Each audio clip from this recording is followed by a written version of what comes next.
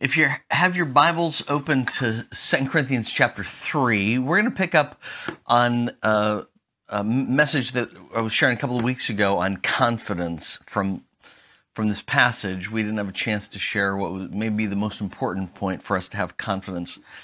Let's pray together, please. Heavenly Father, I thank you that in a world filled with insecurity, we know we can have confidence in you. Help us to have confidence in you.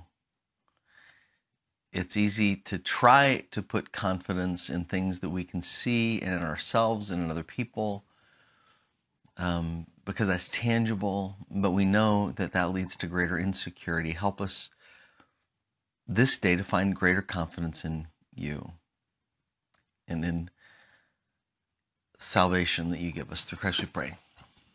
Amen. In 2 Corinthians chapter 3, the Apostle Paul talks a lot about confidence. And he begins by saying we don't have confidence because of other people commending us or you commending us. Gives some reasons why he has confidence. Then we pick it up in verse 4 where he says, such confidence as this is ours through Christ before God. Not that we are competent in ourselves to claim anything for ourselves, but our competence comes from God. He has made us competent as ministers of a new covenant, not of the letter, but of the Spirit. The letter kills, the Spirit gives life. Now, there's several things I love about this passage. The first is making the point that our confidence is that God has called us to be his ministers, and he makes us competent. Now, think about what this means. In Old Testament times, people would have loved to have been part of the priesthood, but there was only one group of people that were the priests from the line of Aaron and the Levites. But everybody wanted to be priests. Everybody would have loved to be considered a minister in the temple. But there's a lot of competence necessary to do that. And you have to qualify because of where you were born, because of your ancestry. In fact, this was such an enviable position that in about 167 before Christ, when the enemies came in from Antiochus Epiphanes came in because he was angry because he lost to the Egyptians, and he's on his way back home and decides to wipe out Jerusalem. Well, in the process, he wipes out the temple worship, the priesthood, and from that point on, the Hasmoneans take over, and the priests are no longer from the line of Aaron. They're basically priests because of political appointments. They're priests, many of them because they were able to pay to be priests. And my whole point is, people wanted to be priests. It was a great honor to be a priest. And Paul says, hey, God has made you a priest. We call it the priesthood of all believers. If you're with somebody who's a Christian today, maybe you want to poke them in the arm and say, hey, you're a priest. They may look at you kind of weird, but that's true. That old priesthood followed the law of God. But the problem was that the law of God did not make them whole, did not make them righteous. You followed the law of God and you realized you still needed forgiveness of sins. Before the priests could ever offer their sacrifices for other people's forgiveness, they first of all had to walk in and offer sacrifice for their own forgiveness. For there's no one righteous, not even one, the Bible says. Ephesians said you were dead in your transgressions and sins in which you previously walked according to the ways of this world. Paul writes in verse 3, we too all previously lived among them in our fleshly desires, carrying out the inclinations of our flesh and thoughts. We were by nature children of wrath, not priests, not being made holy. But God, who is rich in mercy because of his great love for us, has made us alive with Christ, even though we were dead in our trespasses and sins. It is by grace you are saved. And so the first thing I would have you to appreciate, our confidence is in the grace of God, who makes us priests, who calls us and then makes us competent to do the work of his ministry, the work of the church. Again, verse 6 is wonderful. He has made us competent as ministers of the new covenant.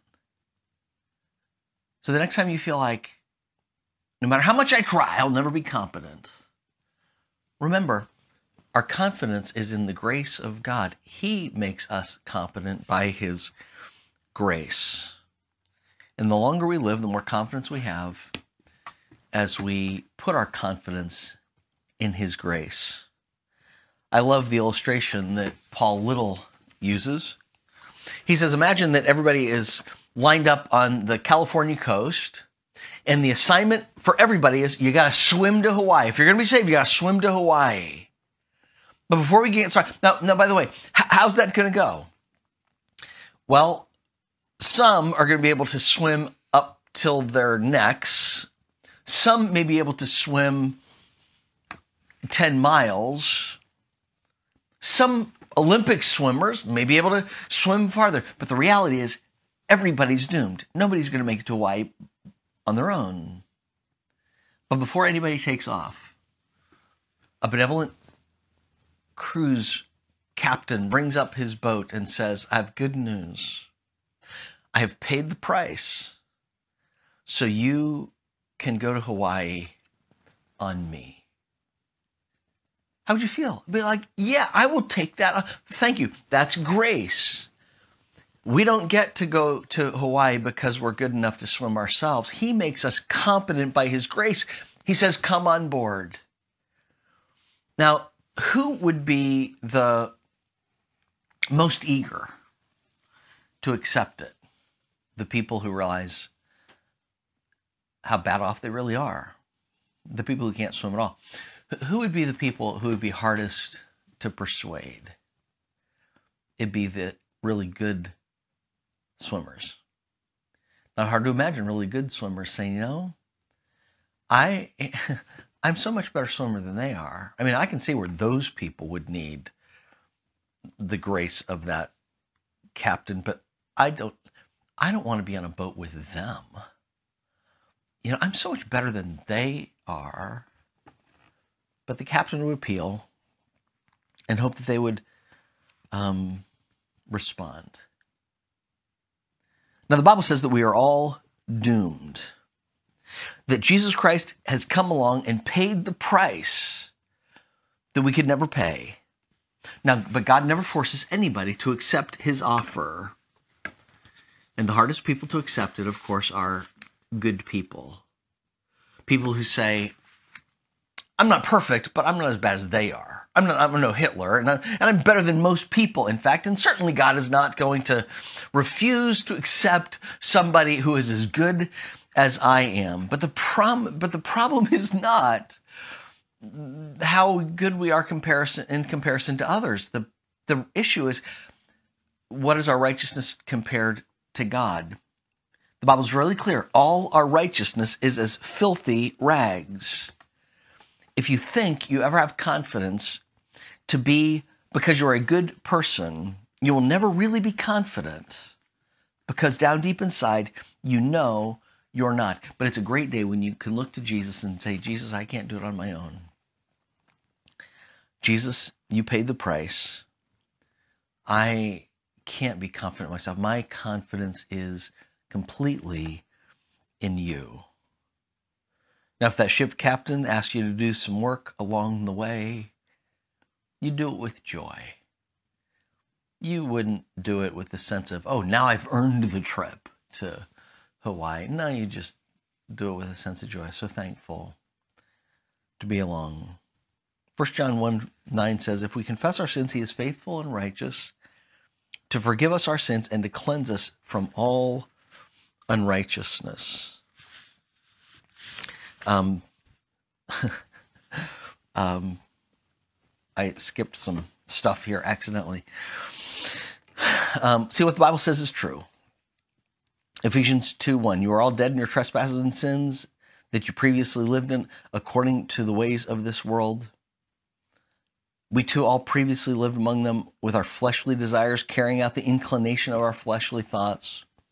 We were by nature children of wrath, but God, who is rich in mercy, because of his great love for us, made us alive with Christ, though we were dead in our trespasses and sins. I can't think of this without thinking about my friend Patrick McGinnis.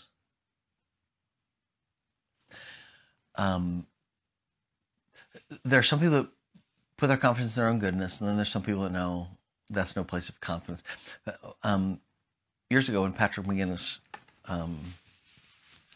we knew he had cancer, and he was hopeful, very hopeful that he would overcome. But we would talk about heaven sometimes, and I would, and I would just say things like, I'm so thankful that, when this life is over, that this is not the whole story. I'm so thankful that when I said goodbye to my grandparents, I did not say goodbye forever, just until we meet again. I'm so thankful. There's so much more to the story, and eternity is actually so much longer than time. This life is going to seem like a millisecond.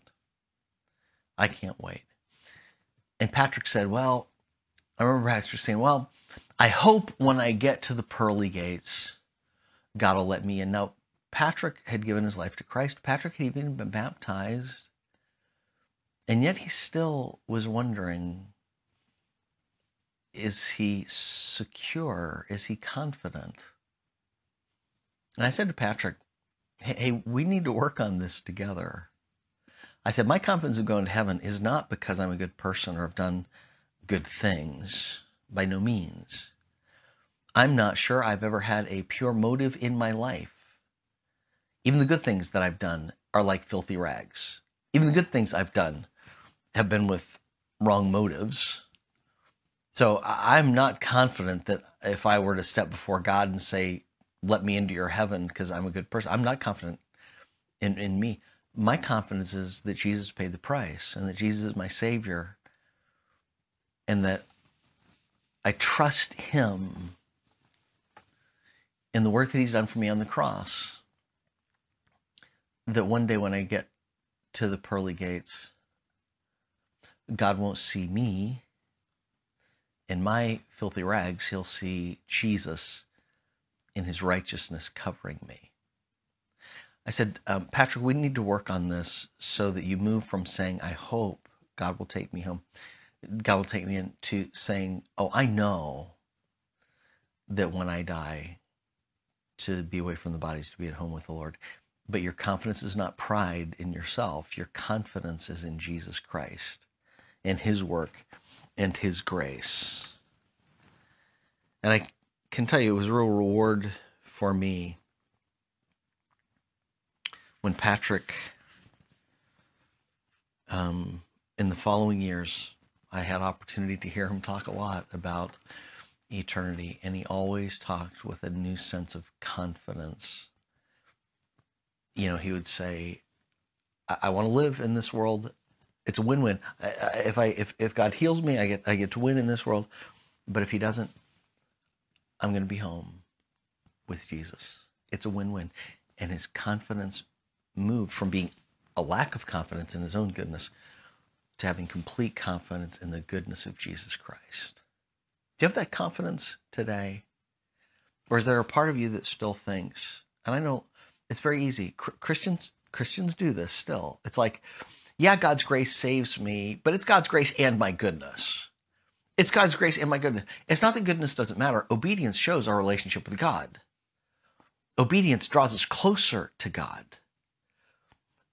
You can't disobey and say you're a follower of Jesus Christ, but it doesn't earn your salvation. It doesn't make you more worthy of salvation. It's just how you live, because Jesus is Lord, because Jesus is the way, the truth, and the life.